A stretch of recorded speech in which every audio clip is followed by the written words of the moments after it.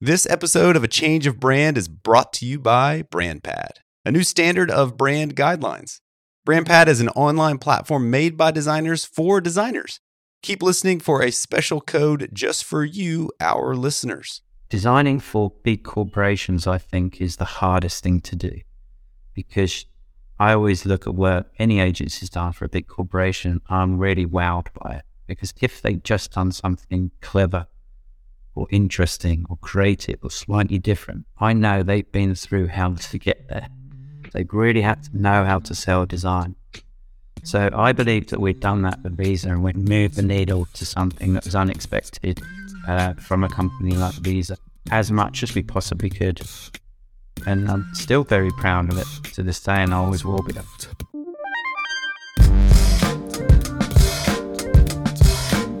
Hey everyone, welcome to A Change of Brand, a show featuring behind-the-scenes stories of rebrand, glory, drama, or disaster.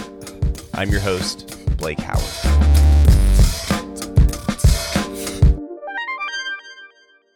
Today we get to talk about a brand we all know, but one we rarely think about. It lines the plastic in our wallets, yet what exactly is it? A bank? A stamp of credibility or security? Perhaps this 1972 charming commercial can help explain. Bank AmeriCard. Think of it as money. Money when you're close to home. Money when you're away from home. Money for unexpected things.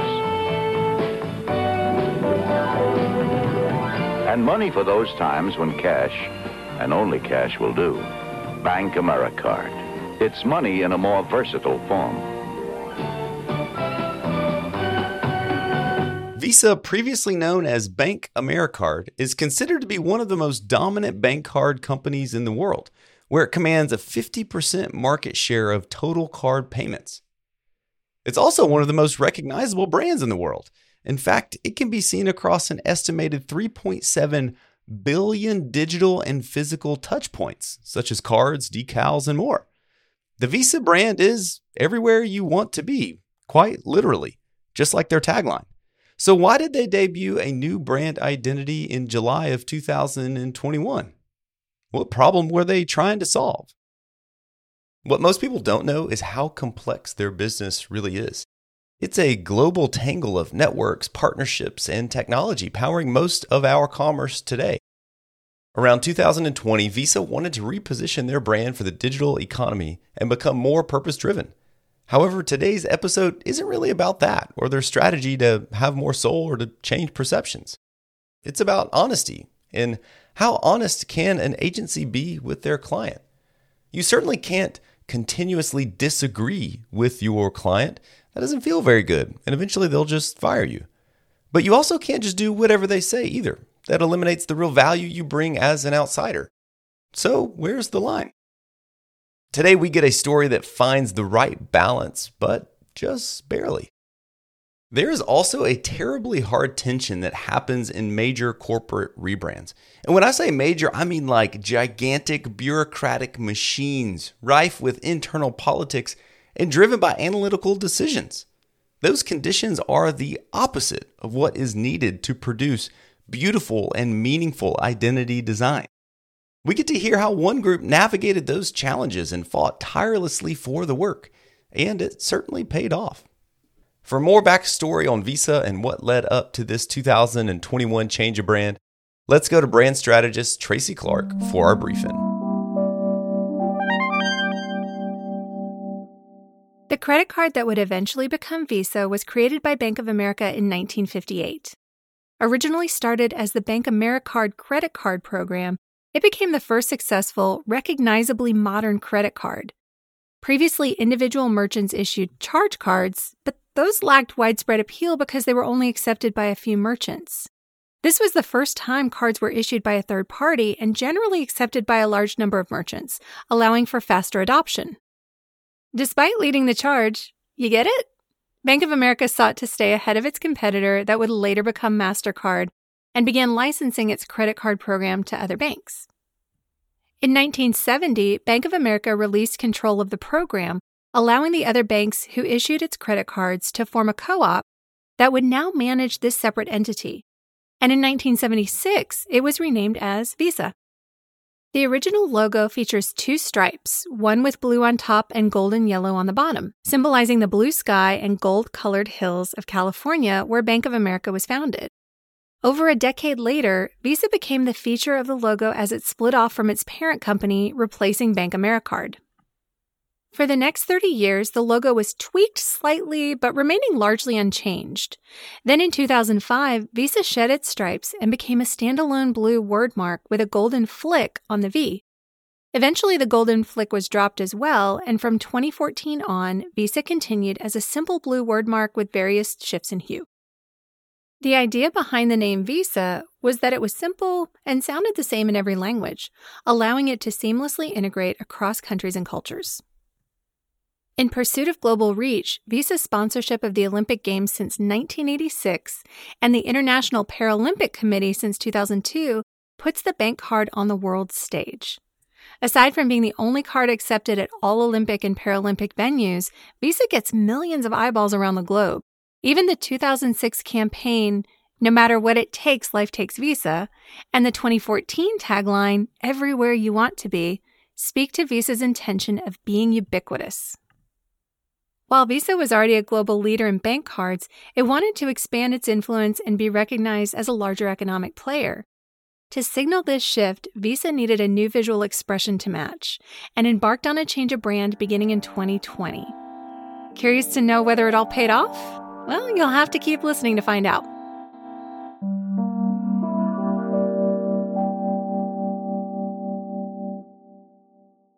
I'm a sucker for the classic Visa wordmark. It's been around since 1977 with minimal tweaks, and to me it's a great example of what a wordmark should do. It's legible and memorable. Typically with wordmarks, you want to find one letter form and make it unique. And for Visa, it's the little notch on the top left part of the V. It gives it a little movement or maybe a little swipe, but it doesn't inhibit the ability to read it at small sizes. Luckily for me, today's rebrand story doesn't disrupt my feel-good vibes for the logo. It mostly stays the same. What we will discuss, however, is the significant change to the overall visual system. A new custom typeface called Visa Dialect, updated colors, including a change to their legacy blue, new imagery, illustrations, animations, and a secondary symbol. I think the work is quite stunning and beautiful, but be sure to check it out for yourself at achangeofbrand.com. Around 2020, Visa contacted a select group of reputable agencies and asked them to engage in a paid pitch process where they would present their initial ideas for helping Visa with their visual identity. Then, in turn, Visa would choose one group to move forward with for the project. One thing as a designer I've always wondered about Visa is why on earth they had that little wing on the V, and why was it folded over with a yellow color, and why was it so bad? That was my perception of the brand as in terms of what it looked like. Obviously, I was using it every day, and we all do. It's on our credit cards and debit cards in our pocket, along obviously MasterCard, Amex, etc., and other ones. But it's out there in the world, and you see it on windows, stickers, you see it on your card. You kind of really don't think about it. That's Rob Duncan, partner and creative director at Mucho, one of the agencies Visa was considering. He leads their San Francisco office and has an impressive resume. Having spent 7 years at Pentagram, along with a stint as an art director for Apple, and the last 14 years he's been running his own studio. Initially, however, he wasn't quite sure if this was the right fit for them.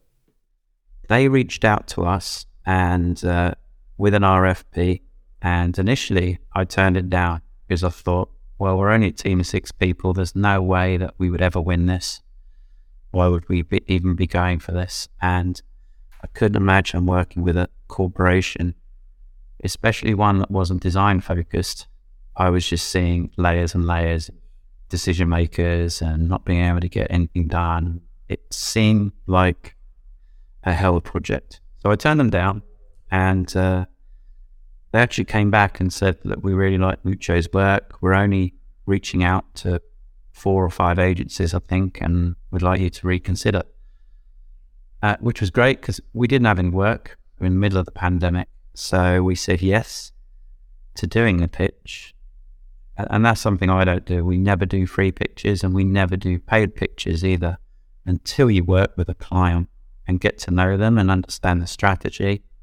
Only then can you come up with the right idea. If you don't have access to that, really you're essentially just throwing shit against the wall. And a pitch process is just everybody's throwing shit against the wall, hoping that their shit sticks better than the other agency. Rob is a straight shooter. At first, he boldly turned down Visa's invitation, but after a change of heart, he reconsidered. Even though he didn't have high hopes of really winning it, they went for it.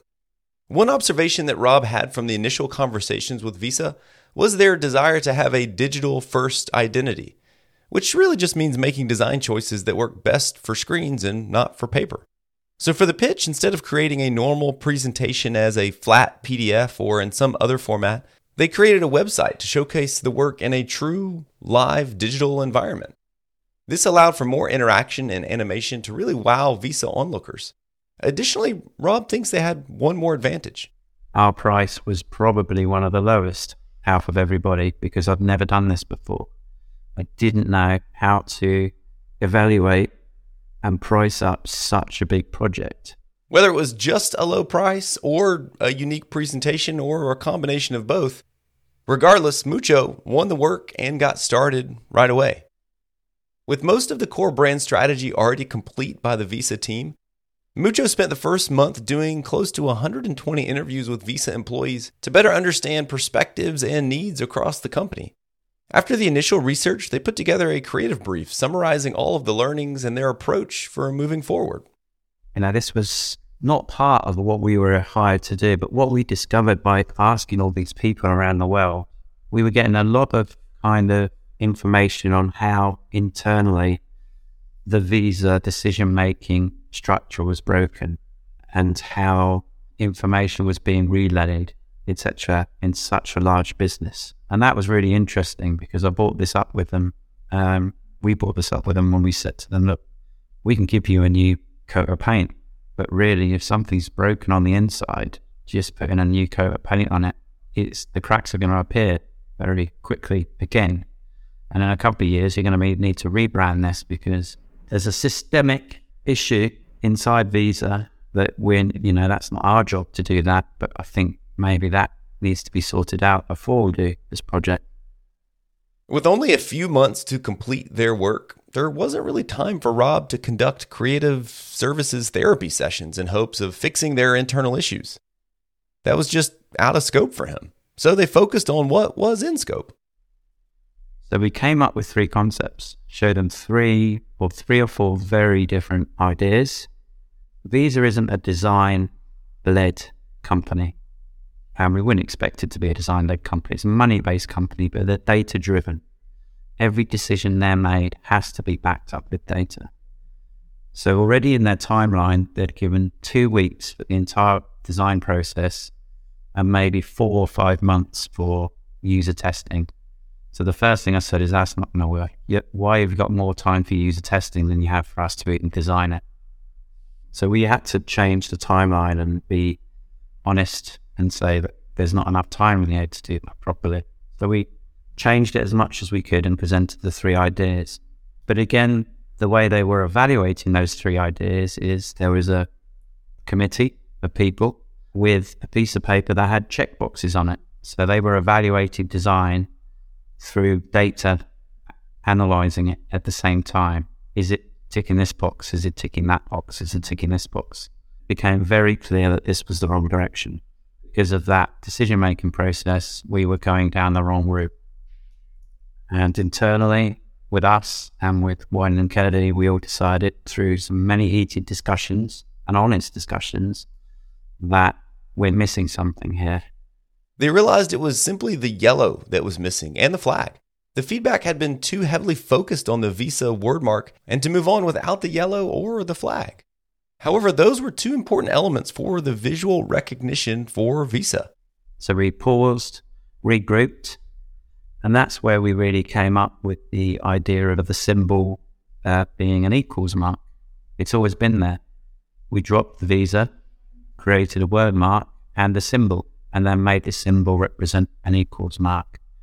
And because Visa wanted to be known as a purpose-driven company, it changed away from a credit card company to, we believe, economies that include everyone everywhere, uplift everyone everywhere. The symbol was perfect to represent quality, access, and diversity. The course correction, according to Rob, was a great example of why design shouldn't be judged by a set of boxes to be ticked. There needs to be room for emotion and design intuition. This change in direction was also a testament to the courage of Rob and others in the work. The easy route would have been just to keep going, to keep the momentum up, and to take the path of least resistance. However, that's not how Rob rolls. Then it became a case of Wyman Kennedy and us agreeing with this particular group internally and trying to convince the other part of Visa that this was the right way to go. And just eventually people came on board, different people at higher levels loved the flag and wanted it to be everywhere. And then that was the other issue, is dealing with a word mark and a flag. It couldn't be everywhere, but then people falling in love with it so much that they wanted to plaster that everywhere. So it was tricky at that point. But that was a very collaborative process, I think, and just honesty. That's what it took, is just being honest. And that's standing up, raising your hand and saying, this isn't working. Rob said he has to be willing to lose any project, no matter how big or important. That mindset keeps him honest. Okay, it's time for a quick break. But when we come back, we see if that honesty pays off or if it's declined at the register. All that and more after the break. Hey, while we're taking this break, I want to give a huge shout out to BrandPad for sponsoring this episode. I love using BrandPad here at Matchstick where I work. Gone are the days of static and dusty brand guidelines. Made by designers for designers, BrandPad is easy to use and allows us and our clients to make updates instantly. Because it's become our go-to platform for creating beautiful digital guidelines for clients, our friends at BrandPad have given us a code to share with you in hopes that it helps you too. Use code CHANGE15 for 15% off of your next subscription. For more information, check out brandpad.io. That's brandpad.io. Hey, listeners, did you know Blake, our fearless podcast host and dad joke expert, has written a book? What? Yeah, it's totally true. It covers a range of brand identity topics and solutions to help CMOs and other brand leaders uncover a more radically relevant brand. In fact, that's the name, Radically Relevant. And since we all love to take quizzes, it comes with an assessment too, so you can see how your brand stacks up against the competition. For more on the book or to take the free Radically Relevant assessment, check out radicallyrelevantbrand.com. And if you're enjoying the show, don't forget to join the conversation on Instagram. See more about today's episode, share with a friend, or send us an idea you have for a future episode at A Change of Brand. All right, let's get back to it. When we left off, we learned that Rob and the Mucho team won the project and quickly picked up on some warning signs around the internal complexities and decision-making at Visa. They plowed ahead anyway and presented 3 different visual directions. One was analytically selected, but as they started to push it forward, the team felt like it was missing something. In a brave act, they decided to go back, change directions, and fight for the yellow color and the legacy flag symbol. And to get to a place like this, it takes a lot of candidness and conflict. While Rob admitted you can't be completely transparent with clients, there is a limit, but he prides himself on being more direct than most in his profession. And for him, it's really about choosing his battles. I can't battle for every single thing, but I need to battle on things that are going to make a big difference. And then I'll let the client win those battles, and we'll be concerned with the bigger battles to win. But I think I pushed and pushed and pushed, probably to the point where I was very close to losing the client and them just saying, look, we can't deal with you anymore, Rob. This isn't working out. But, it wouldn't have been where it is now without that kind of stubbornness and without them accepting it and thinking about it and the collaboration at that point of let's just try some things. Let's just push this as hard as we can. I think in the end they got fed up with saying no to me, so they were just let him do what he wants. Just let him do what he wants. We haven't got time for this. You wore them down. Wore them down. After a series of hard conversations with a shot of stubbornness, they had the basic direction for the identity, which ironically wasn't too different from what they pitched months before. It seems like they got pulled into a black hole of corporate bureaucracy and had to claw their way back out to see their way forward again. At this point, the team at Mucho started working on the painstaking details required for visual change at this level: photography and illustration styles, color usage specifics, and crafting a custom typeface. But in classic Rob Snark fashion, he doesn't always like the idea of going custom. I don't really believe in this, that every project has to have a new typeface. There's enough typefaces out there. We don't need another new sans serif just for the sake of it. And people say, well, then it gives an identity to the brand. Not really. Nobody out there is going to know the difference between Arial and Helvetica in the first place, let alone another version of Circular that's slightly different. But in this case, it made sense because in terms of licensing a typeface around the world, it's a lot of money for Visa.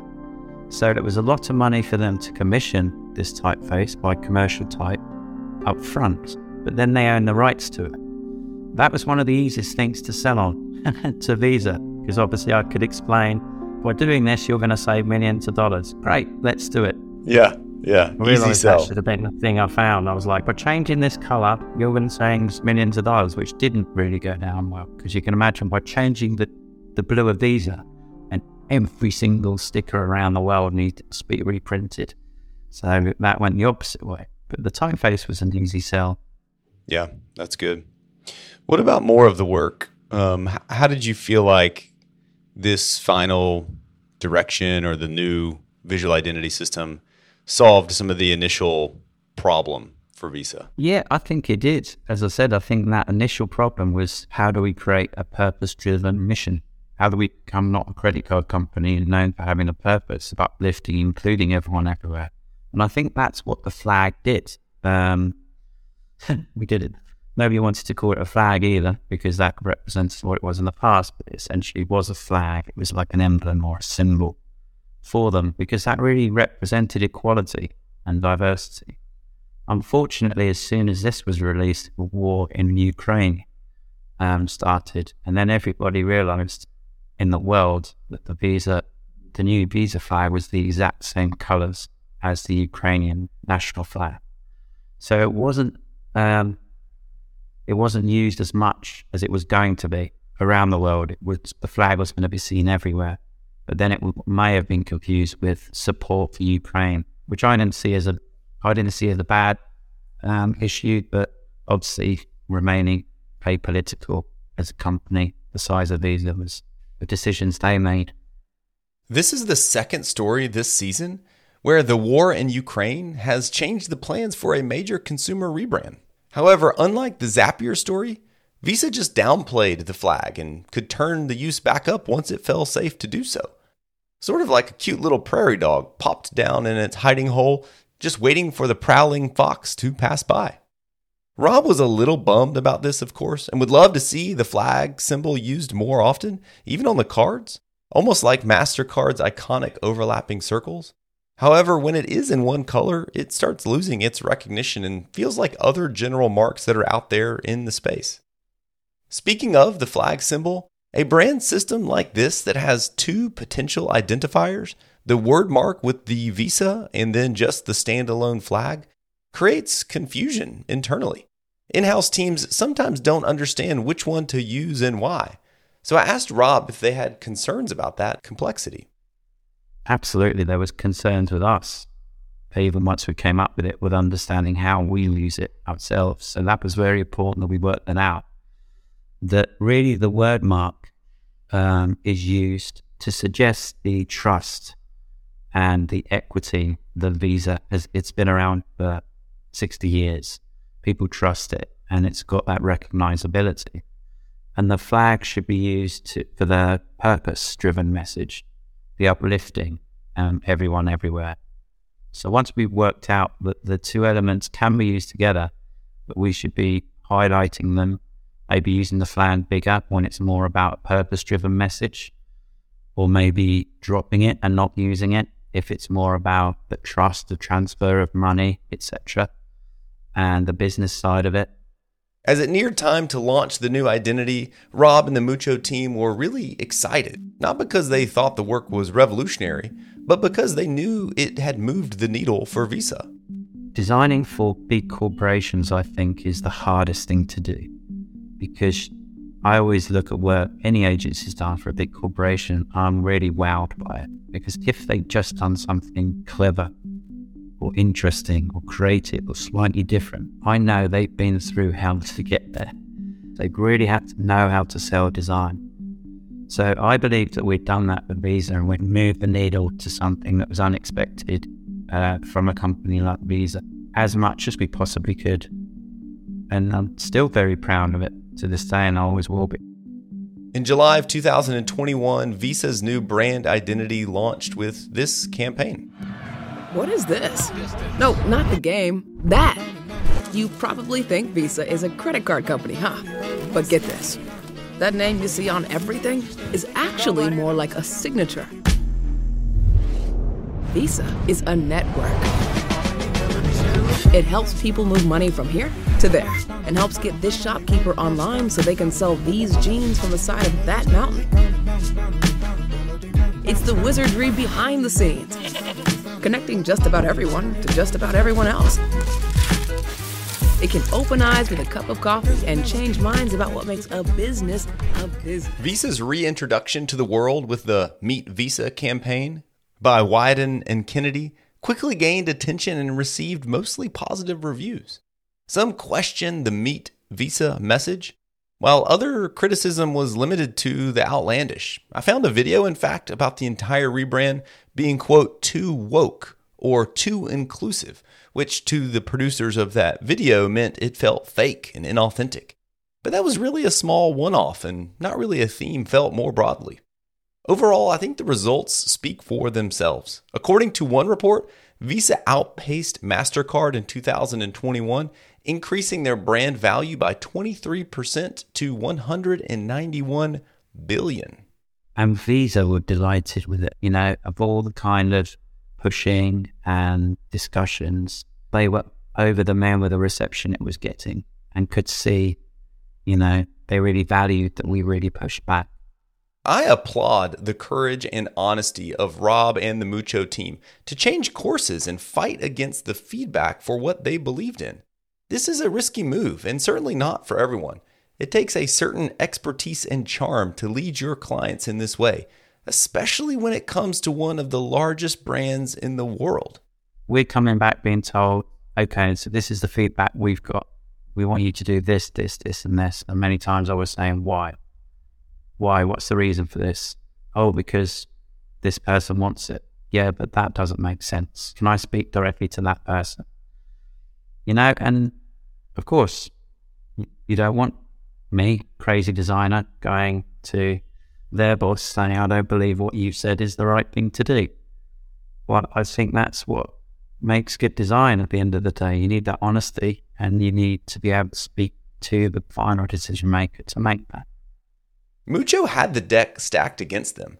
Huge stakeholder groups reviewing the work, criteria checklists for judging it, internal disagreements, no access to the CMO or the CEO.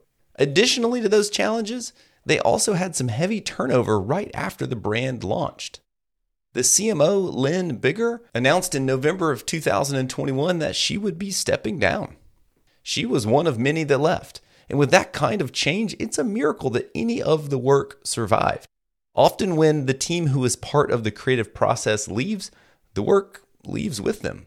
A new group comes in with their own vision and their own ideas and their own desire to make their mark. However, Rob and his team overcame those odds and created an identity system that is more meaningful and modern for the brand. This work is something that Rob is quite proud of. There is one thing, however, he would do differently.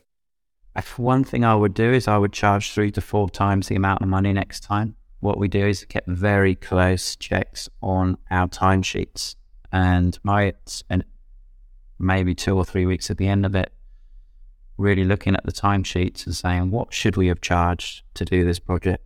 And that's great. And now we have that. It's clear to me that Rob's experience manifests as confidence. He knows who he is and what is needed for the work. Fueled by his ability to just be honest, he was able to steer the work well. He mentioned that this pays off in the pitch process for winning new clients as well. You just have to be yourself, confident that if your style doesn't work for that prospect, then they should go elsewhere. But that is easier said than done. It's hard when you've got overhead, and sometimes you think, should have taken that, should have shut my mouth and just said yes to doing it because I needed the money. I know any time I've ever done that, halfway through I regret it and go, no, I shouldn't have done that, should I? Yeah. Well, if in 10 years Visa calls you up for another refresh, what would you say? I don't think they'll call us up from a refresh, to be honest. I'd say, well, here is how much it's going to cost this time. And I'd like to be able to speak directly to the decision makers, not be involved in a big committee and process like that. I'd also want to really do a bit of research first to see if they have eventually fixed their internal decision-making processes inside, because if not, then all we would do again is put a new set of clothes on them. And as I said at the beginning, I think I wouldn't be surprised, to be honest, I would be surprised if Visa rebrands again very soon. Okay, that is a wrap. Special thanks to Rob Duncan for his honest account of this change. And to see more visuals from today's episode, head on over to achangeofbrand.com. And if you liked today's episode, share it with a friend or leave us a review on Apple Podcasts. Today's episode was edited by Landon Osei-Tutu, fact-checked by Jill Jeffries, written in part and produced by Brianna Felcher. Special thanks to Tracy Clark for the briefing and Rachel Jackson for today's artwork. I'm your host, Blake Howard, signing off.